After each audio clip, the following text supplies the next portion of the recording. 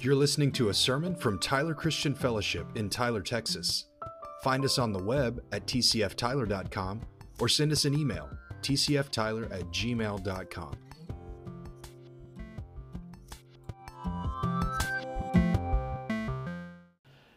All right, so last couple of weeks, in studying the book of Nehemiah, we've been talking about the enemy's weapons and tactics, and it's really vital that we understand these things as the church, because we do have an enemy. He's very real. He has evil intentions toward us, and he is merciless and cruel, and there's just no line that he wouldn't cross to hurt you, to discourage you, to separate you, to ruin your relationships. He wants you alone, and he wants you miserable, and he wants you dead. So he wants you as miserable as possible, and he wants you dead as soon as possible, okay? But we're breathing today, aren't we? We're alive. So he's not having his way with us, right? And that's not just like the minimum thing. I mean, it's a fact that God doesn't want us just to survive, but he wants us to thrive, and he wants us to overcome the enemy. So the last couple of weeks we've been talking about that.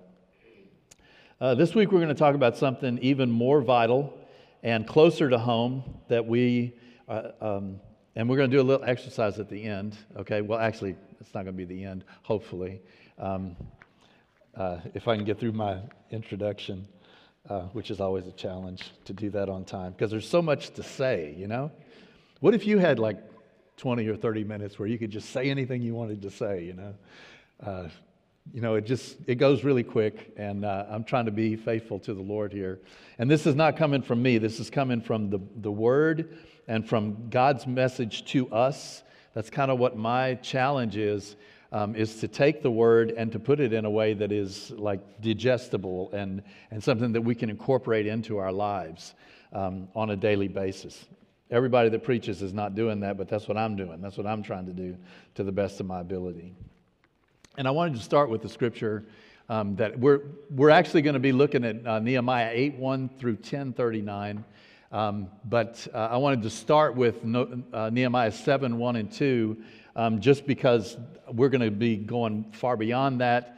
But they have now built the wall. Nehemiah 7:1 says, "And now when the wall had been built, and I set up the doors, and the gatekeepers, the singers, and the Levites had been appointed." And I just want to point out to you, first of all, that you can build a wall, but if you haven't secured the gates, the stuff that you let in and the stuff that you let out, that wall can secure, but it cannot be secure until the gates are secured. And that's what he's saying now. Now the city is secure as far as the wall goes.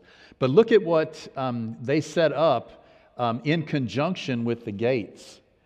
So one of these things is not like the other, okay? The gatekeepers, the singers, and the Levites. So which one of those doesn't really sound like it's much like the others to you? I'll give you the answer. It's the gatekeepers, right? But that's exactly what you would expect for the gates, is the gatekeepers. But then he also appoints the singers and the Levites. And what that means is now they have moved beyond the physical securing of the city, and they are moving into worship. They're moving into what the city is secured for. It's not just secured so that they can be safe. It's secured so that they can worship. They can worship unmolested. They can worship God in the way that pleases God. And I also want to point out to you, the Levites were appointed by Moses, but the singers were appointed by David. They have not forgotten David's form of worship, which was so transformative and so powerful. David went above and beyond, as any believer will do, knowing the will of God. He went above and beyond. He appointed singers. He appointed people to minister to God in ways that God never said, you have to do this. It's like you can't contain the exuberance of his praise.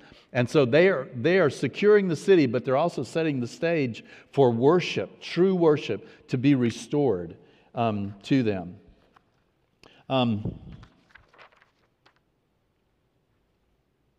So have you ever been to a place in your life that you just felt devastated?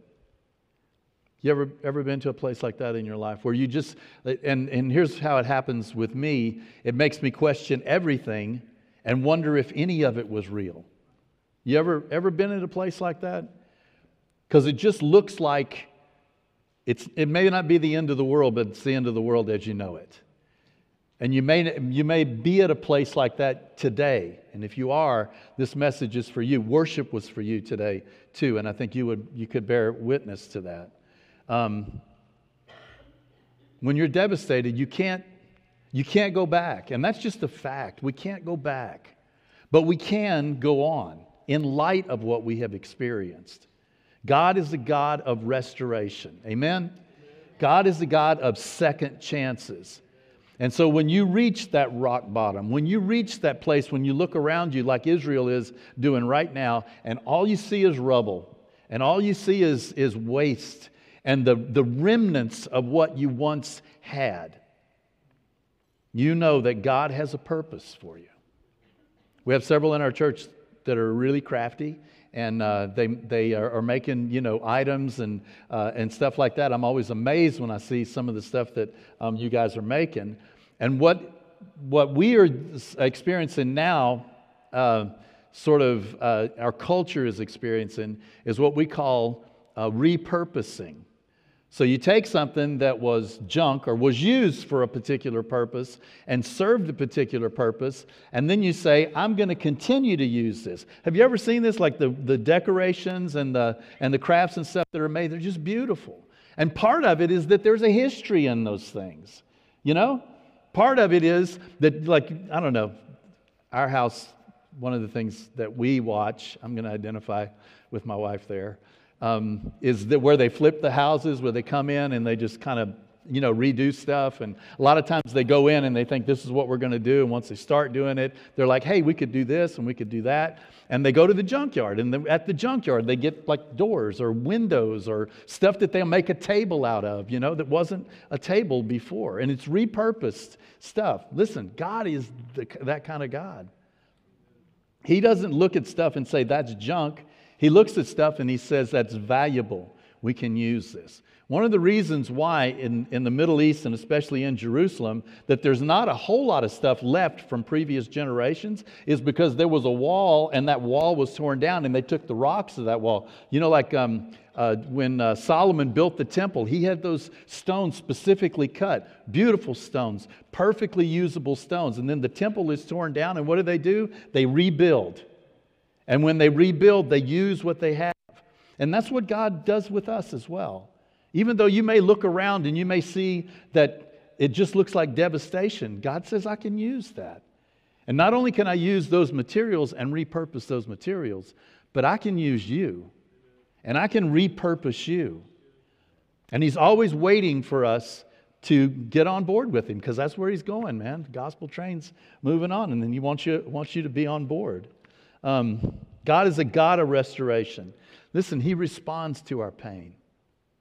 He responds to our pain. One of the lies that the devil tells people over and over again is that you're alone. You're on your own. You're getting what you deserve. And God is constantly saying, hey, wait a minute. They're not on their own. And you're just like, well, I've failed. It's my fault. I'm getting what I deserve. And God's like, I'm with you in that. I'm absolutely with you in that. And I'm the key to going on. I'm the key to rebuilding, repurposing, redirecting your life. And that's what Nehemiah is all about. That's what the book of Nehemiah is all about. When he restores, listen to this. If you've been through something in a relationship or in a job or something like that, and then everything seems to fall apart, and you look at it and you're just like, man, I didn't appreciate what I had. I want to get back to what I had. God's not in that. God's not in that. Because when something is broken and restored, it can be remade better. He doesn't want your marriage to be what you wanted it to be or what you thought that it was. He wants to take those broken pieces and He wants to rebuild it in such a way that it's exactly what He wanted to do in the first place. That we get off track here and we get off track there. He doesn't just say, let's go back to where we were. You can't go back. But He can remake you in light of the experiences that you've had to be what He always wanted it to be in the first place. Amen? Have you experienced that to be true? Have you been through a time in your life when you were just devastated and you looked around and there's nothing but destruction? And maybe you're there now. Maybe that's where you were. Listen, man, women, the advantage that you're at right now is that you get to choose how to put it back together again. Based on your own understanding of your failures and based on your own understanding of your missed opportunities, that you get to choose the way that you want to live now in light of those things. You're not locked in. You're free. And He's with you in that.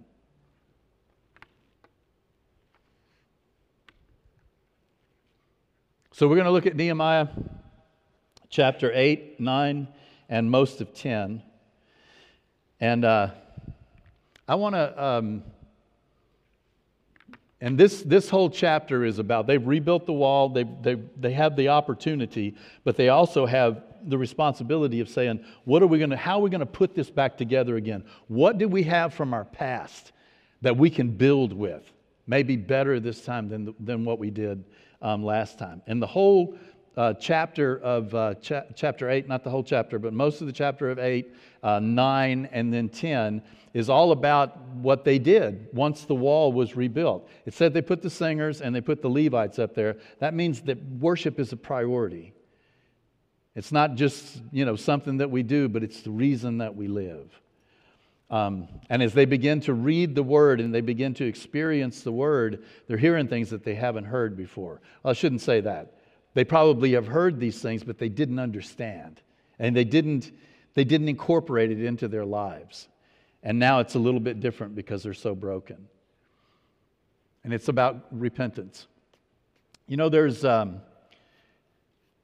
some aspects of walking with the Lord that is almost repentant phobic.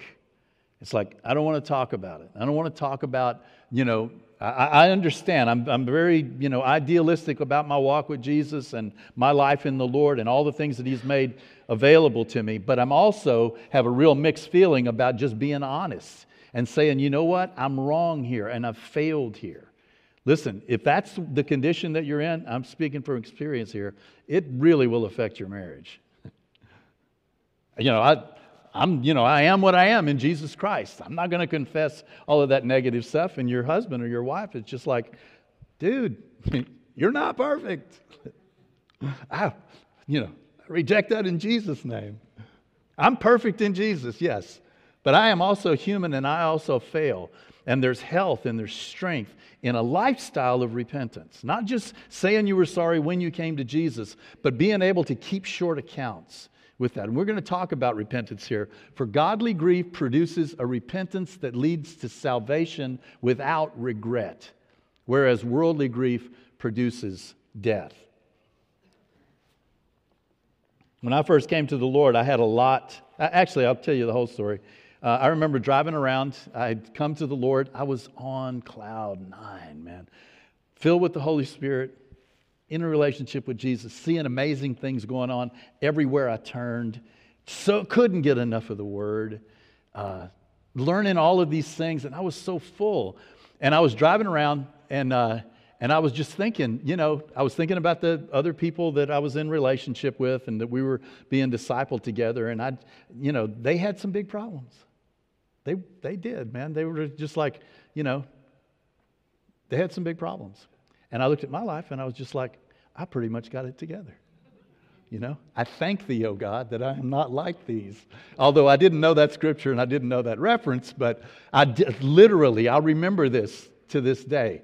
And it just humbles me. It's embarrassing, but you guys are family, so we can talk about it, And it was just like I was thinking, and all it was is that I was walking in a measure of grace that God had given me where I saw nothing but hope and nothing but confidence in Jesus Christ. And He hadn't got down to the dirty work of actually dealing with my dirty feet and my selfish lifestyle and my inability to hear the conviction of the Holy Spirit, which is just as important as walking on that cloud nine. I think that's so vital to somebody that comes to the Lord, but I think also being able to get down to it. And I was taught that, like repentance was an integral part of almost every message, every Bible study that I was a part of. And I thank God for that, because some people just are kind of anemic in their walk because they never experienced that.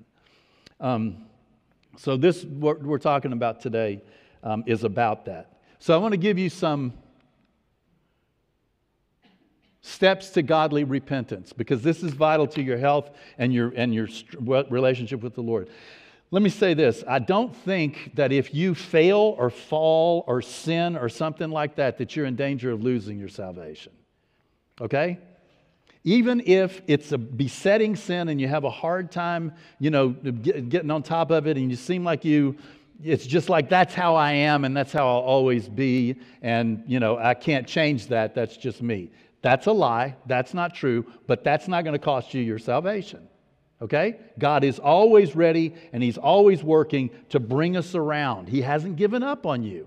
And He's not looking, to squash you, waiting for the opportunity. Now I got him, boom. He's not doing that. He's looking for the opportunity. When you cry out to Him, He's touched by our pain, and He's touched by, the cry that comes up to Him. He hears that, and He's going to do something about it, okay?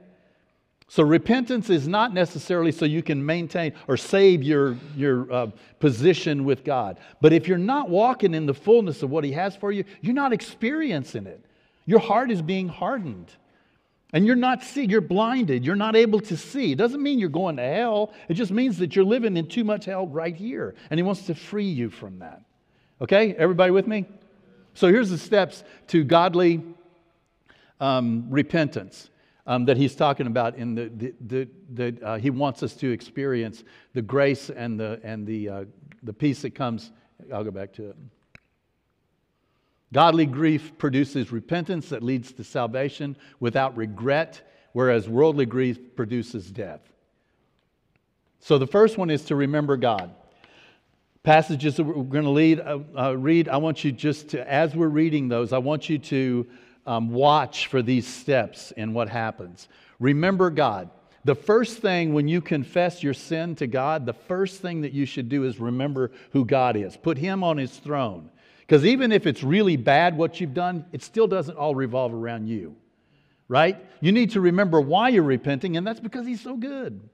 You need to remember why you're repenting, and it's because He has done so much to make it possible for us to be free from our sins. So we start by remembering God. Secondly, we remember ourselves. When you can see yourself clearly, unabashedly, no justification, just clear and straight, and see yourself that way, then you're ready to repent. But as long as you're still making excuses, your repentance is going to be really shallow. He wants it to be deep. The third is to confess. The Bible says if we confess our sins, He's faithful and just to forgive us and to cleanse us from all unrighteousness. So confess means to say the same thing. Say with, and fess. He wants us to say the same thing about our sin that He says about our sin. And not justify it, not call it by a pet name or something like that, but say about it what He says about it. Then you're ready to actually experience it. And then the next one is to repent. And that means to change direction. It doesn't mean saying, I'm sorry. You ever seen anybody do like this? Like they'll, cuss, use God's name in vain. And then they're just like, oh God, I'm so sorry for that. Right? Does that change anything? It changes when you stop using God's name in vain. That's what it is. That's what He's after. Not just saying, like I'm going to say something to God and that's going to give me some breathing room here. But it's like I'm changing my heart. When I change direction. Repentance, metanoia, means you're going one direction and you turn around and do a 180. Not a 360, but a 180. All right, and then the last one is to repurpose. No matter where you are in your life, God has already put some gold in there. And maybe what you're going through is just to show you what's gold and what's not. Because sometimes we think it's fool's gold. We think we've got a lot. And God shakes it, and He tries it, and He refines it, and it comes out much less than we thought, but that's real gold. That's true gold. That's the stuff you can build on. And so you repurpose your life. You look at the things that God has already established and that you know to be true and that you know to be trustworthy and reliable, even if you have not been faithful to them. And that's what He's going to use for a foundation to turn your life around and to repurpose and renew your life.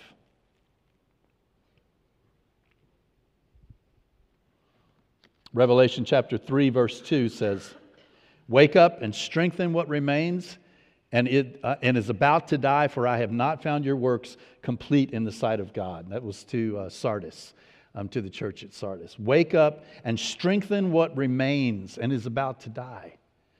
You have some things in your life, even if you're devastated today, or even if you have been in the past and just had a hard time getting over that, God says, strengthen the things that remain. There are some good things there. There is some gold there.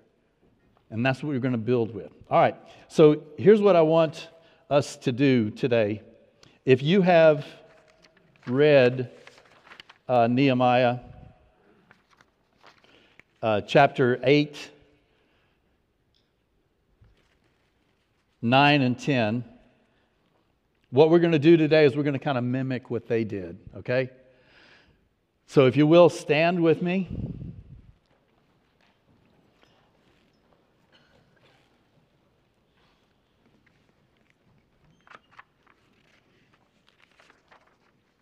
And this is Nehemiah chapter 8, verse 1 through 10:39.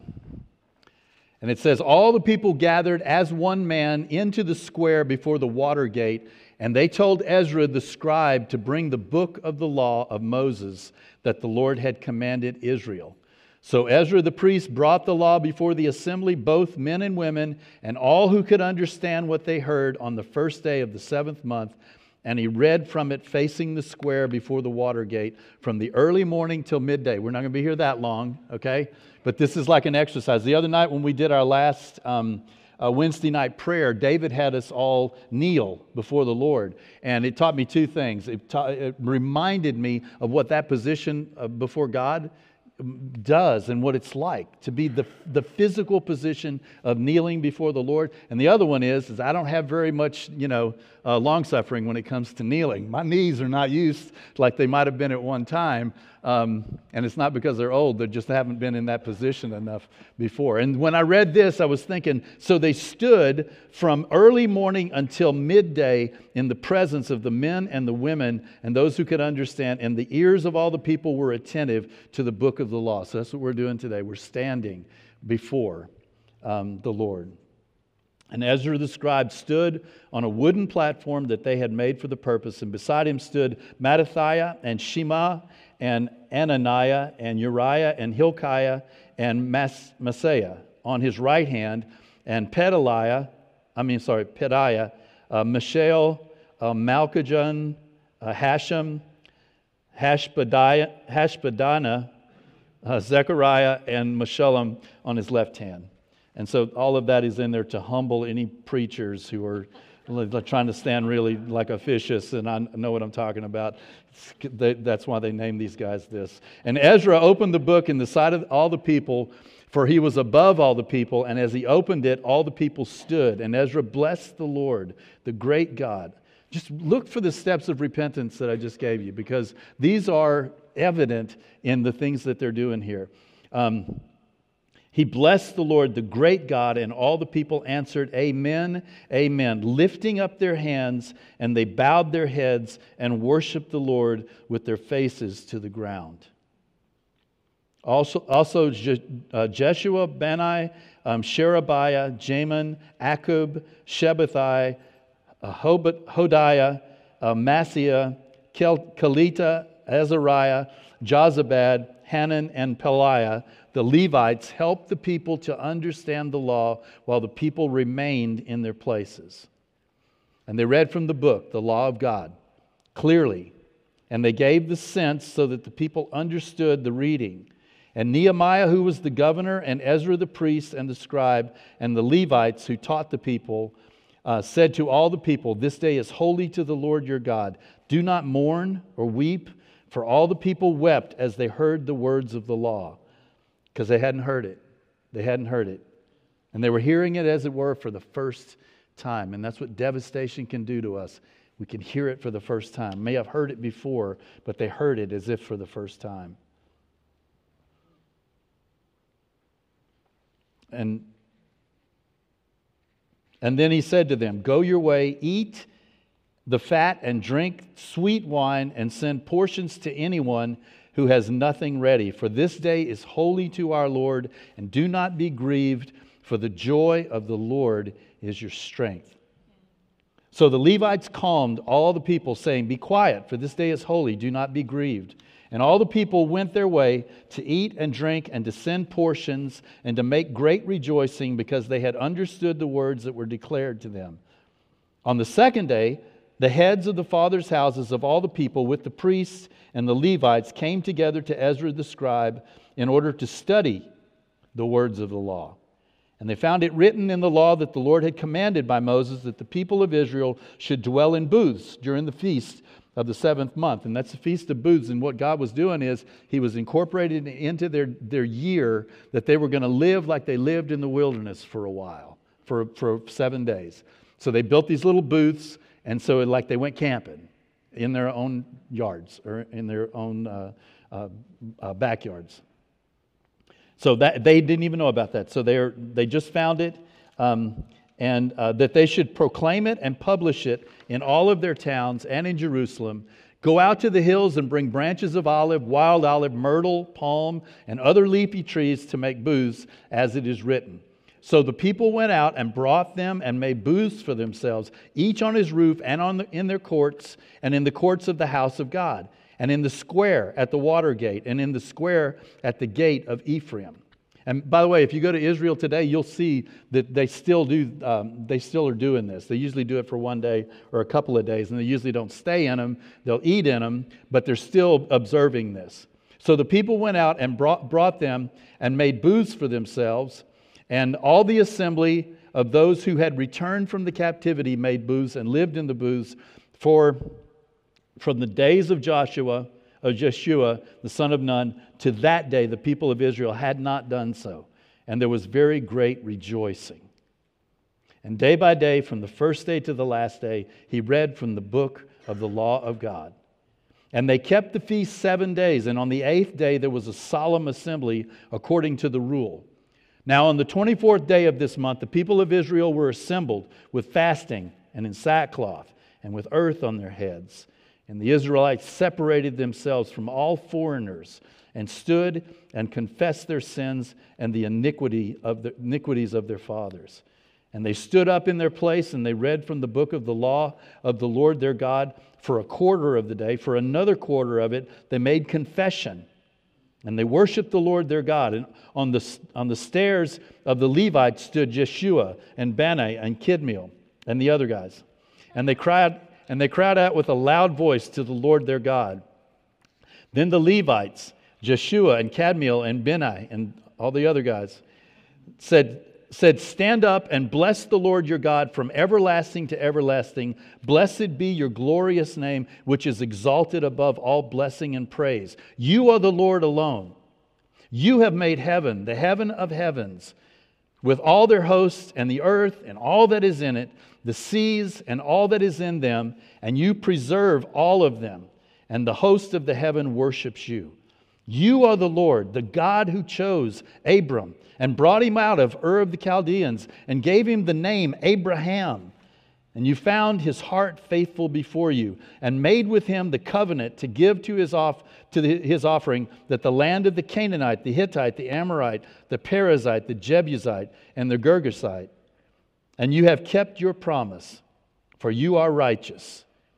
And you saw the affliction of our fathers in Egypt, and you heard their cry at the Red Sea, and performed signs and wonders against Pharaoh and all the servants and all the people of his land.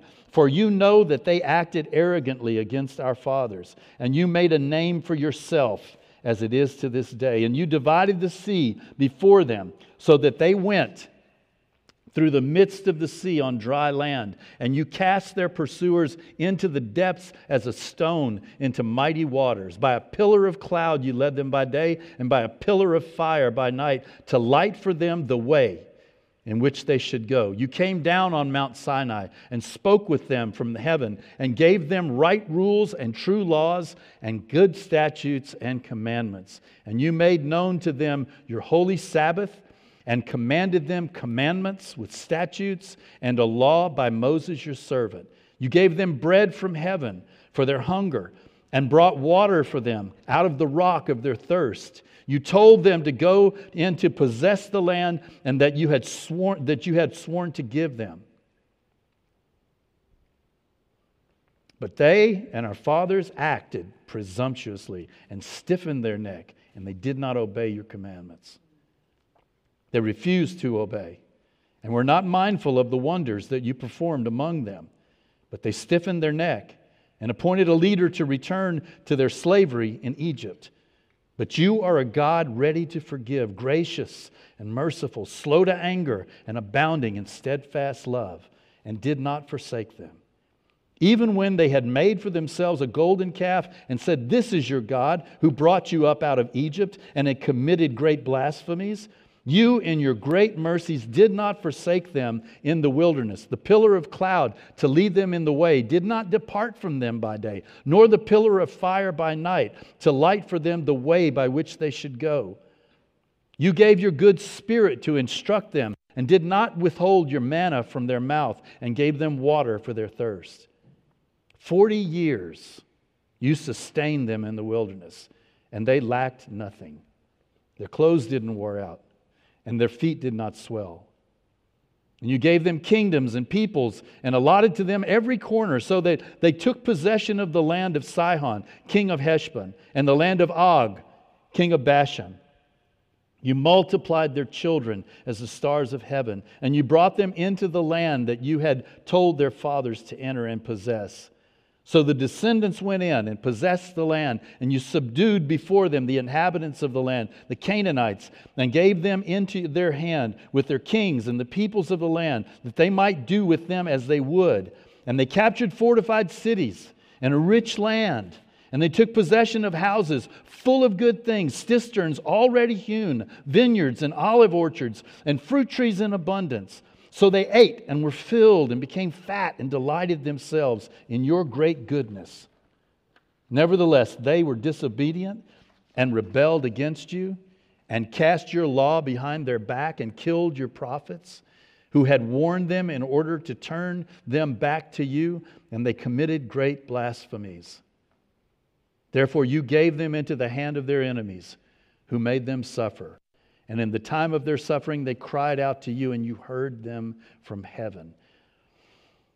And according to your great mercies, gave them saviors who saved them from the hand of their enemies. But after they had rest, they did evil again before you, and you abandoned them to the hand of their enemies, so that they had dominion over them. Yet when they turned and cried to you, you heard from heaven, and many times you delivered them according to your mercies. And you warned them in order to turn them back to your law. Yet they acted presumptuously and did not obey your commandments, but sinned against your rules, which if a person does them, he shall live by them. And they turned a stubborn shoulder and they stiffened their neck and would not obey. Many years you bore them and warned them by your Spirit through your prophets, yet they would not give ear. Therefore you gave them into the hand of the peoples of the lands. Nevertheless, in your great mercies, you did not make an end of them or forsake them, for you are a gracious and merciful God. See, that's why it's so important to start with realizing who He is, because you're going to come back to that over and over and over and over again. Because you are a great and merciful, gracious and merciful God. Now, therefore, our God, the great, the mighty, and the awesome God who keeps covenant and steadfast love, let not all the hardship seem little to you that has come upon us, upon our kings, our princes, our priests, our prophets, our fathers, and all your people, since the time of the kings of Assyria until this day. Yet you have been righteous in all that has come upon us, for you have dealt faithfully with us and have acted wickedly. Our kings, our princes, our priests, and our fathers have not kept your law or paid attention to your commandments and your warnings that you gave them, even in their own kingdom and amid their your great goodness that you gave them, and in the large and rich land that you set before them, they did not serve you or turn from their wicked works. Behold, we are slaves this day in the land that you gave our fathers to enjoy its fruit and its good fruit. Behold, we are slaves. And it is rich yield, and its rich yield goes to the kings whom you have set over us because of our sins. They rule over our bodies and over our livestock as they please, and we are in great distress.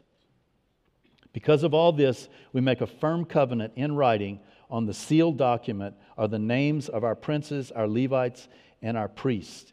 So now they're moving from repentance to they're going to make a covenant with God. This is unprecedented. This is something that has never happened before.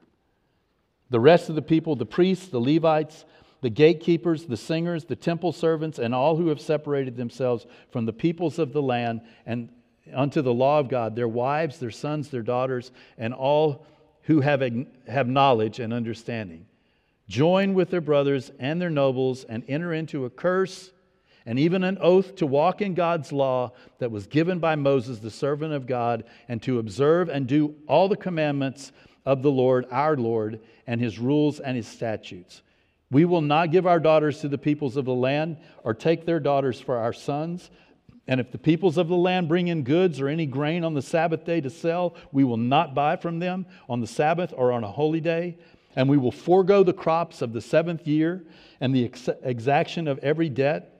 We will take on ourselves the obligation to give yearly a third part of a shekel for their service, for the service of the house of God, for the showbread, for the regular grain offerings, the regular burnt offering, the Sabbaths, the new moons, the appointed feasts, the holy things, and the sin offerings to make atonement for Israel. This is a covenant that they signed now, and their leaders all signed. We, the priests, the Levites, and the people have likewise cast lots for the wood offering to bring it into the house of our God, according to our fathers' houses, at times appointed year by year to burn on the altar of the Lord our God, as it is written in the law. We obligate ourselves to bring the first fruits of our ground and the first fruits of all fruit of every tree, year by year, to the house of the Lord. Also to bring to the house of our God, to the priests who minister in the house of our God, the firstborn of our sons and of our cattle, as it is written in the law, and the firstborn of your herds and our flocks. And to bring the first of our dough and our contributions, the fruit of every tree, the wine and the oil to the priests, to the chambers of the house of God, to bring to the Levites the tithes from our ground. For it is the Levites who collect the tithes in all our towns where we labor. And the priests and the sons of Aaron shall be with the Levites when the Levites receive the tithes, and the Levites shall bring up the tithe of the tithes to the house of God in the chambers of the storehouse. For the people of Israel and the sons of Levi shall bring the contribution of grain, wine, and oil to the chambers where the vessel of the sanctuary are, as well as the priests who minister and the gatekeepers. We will not neglect the house of our God. Okay, you can be seated. As we come to the table of the Lord today, and it should always be this way, but I know sometimes everything that we do, even though it's God blessed and breathed on by Jesus, it can just become routine. And I just pray that God would give us, fresh ears to hear, a fresh heart to follow, to admit and to confess our sins to the Lord. I can tell you how you know that you've really confessed and really repented before God, is that when you get up from that position before God, when you have confessed and you have repented and you have fully received His forgiveness, you don't care what anybody else says about it. You're not worried about saving face. You can freely admit what you have done wrong. And most of the time, when you get up from there, the first thing that you're going to do is to go and have a conversation with somebody that you've offended, and somebody that you've wronged, somebody that you've done wrong, that has suffered because of the things that you have done. So the opportunity is wide open for you today. As we come to the table of the Lord, first of all, we come rejoicing. The reason why they were rejoicing is because God was restoring them. And that's something to rejoice about. That's not just something to take in stride and just like, oh God, I'm sorry about that, and go on with life as it was, but that you realize your devastation and your utter humiliation. And not because God is putting something on you, but because you see Him and you see yourself and you just want to be right with Him.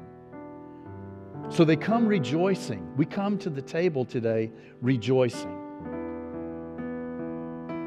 He's the God of the second chance, and the third, and the fourth. And if He applies to Himself what He told us to do, to the 70th, the 70 times 7, every time you come to Him in true repentance like these people did, where they laid it out and they enumerated, they told God's faithfulness and they told of their failure, and they reminded God He's a God of mercy and a God of a second chance. You do that, you're speaking His language, man. He understands. He understands a broken and a contrite heart. And He wants to fill you with His Spirit, but He doesn't want to fill us for us to use it for ourselves. He wants to fill us so that we can walk in a manner that is worthy of our calling. He's good. And we're rejoicing because we're going home. This is where we belong. We're unburdening ourselves, casting our cares upon Him because He cares for us. Have you ever heard anybody describe it that way? Like, I came to the Lord, and when I gave my heart to the Lord, or when I repented, it was like a huge weight was lifted off of me. You ever heard anybody say that? Anybody feel like you're weighed down today? Anybody feel like you're maybe carrying a burden? What is that burden? What is it that when we repent is lifted off of us? Well, it's guilt. And it's shame, and it's condemnation. And these are not things that God is putting on us. That's just because we're handling it in an unhealthy way. What He's lifting off of us is the burden that He never designed us to bear, that He bore once and for all. And that's what He wants to do. He wants to unburden us. He says, my yoke is easy and my burden is light. It's this simple. Let Him be God, you be not God. Admit to Him where you have failed and fallen short, and receive His forgiveness. It's guaranteed. If you confess your sins, He's faithful. You do your part, He does His part. He's always looking for that opportunity. And then to walk in it. Let's just pause for a minute and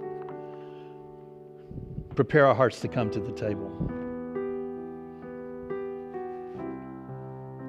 Thank you, Lord.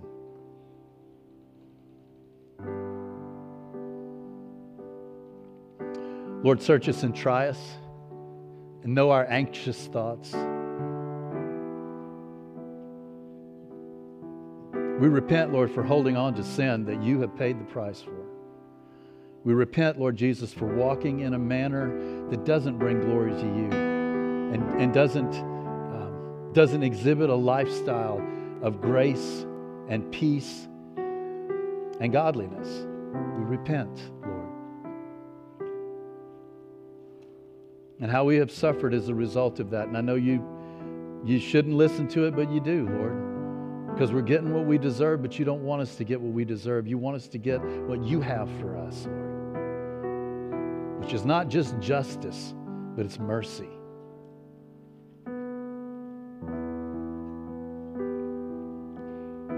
Prepare our hearts to come to this table as if it was the first time, Lord, today.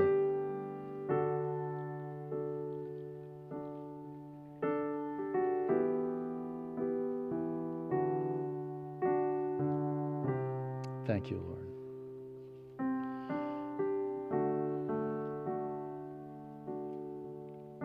Thank You.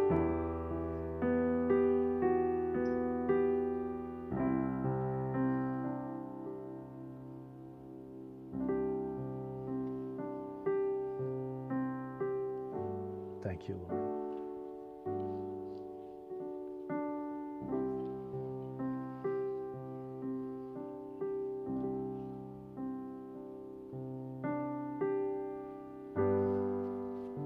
I feel like that the Lord is saying He wants us to learn His language.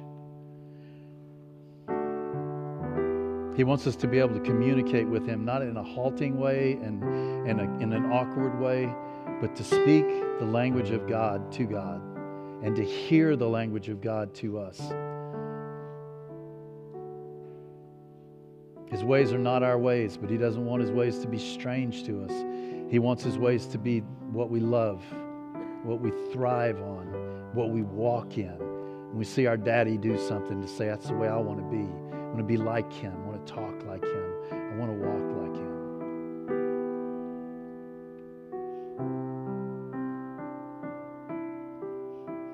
Thank you, Lord.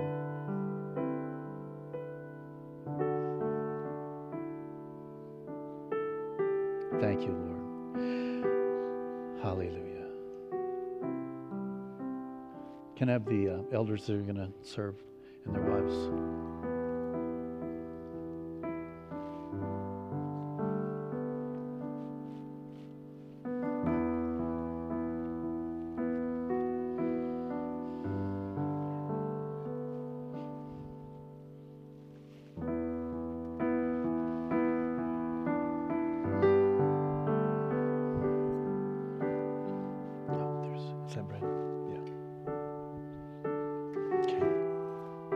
Stand together.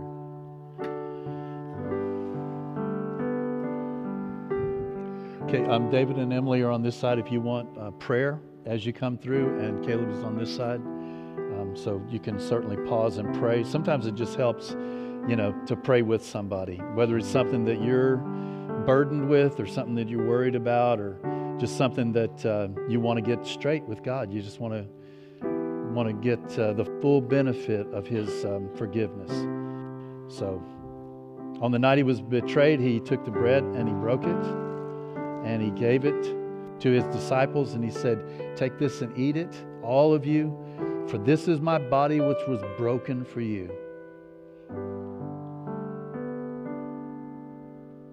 Thank you, Lord. And He took the cup and He gave it to His disciples and said, this is the cup of my blood, blood of the new and everlasting covenant. This is perfect forgiveness. This is the result of repentance without regret. Repentance that is a joy to us. The unshackling of our souls. The restoration of our joy. The open door to the throne room of God, the higher calling, the peace that passes understanding. His blood will be shed for the forgiveness of sins. Thank you, Lord. Amen. We come from the sides and receive the elements, and if you want to share them with somebody, you're welcome to do that. Receive them with your family or alone. And then after we have received, you're free to go.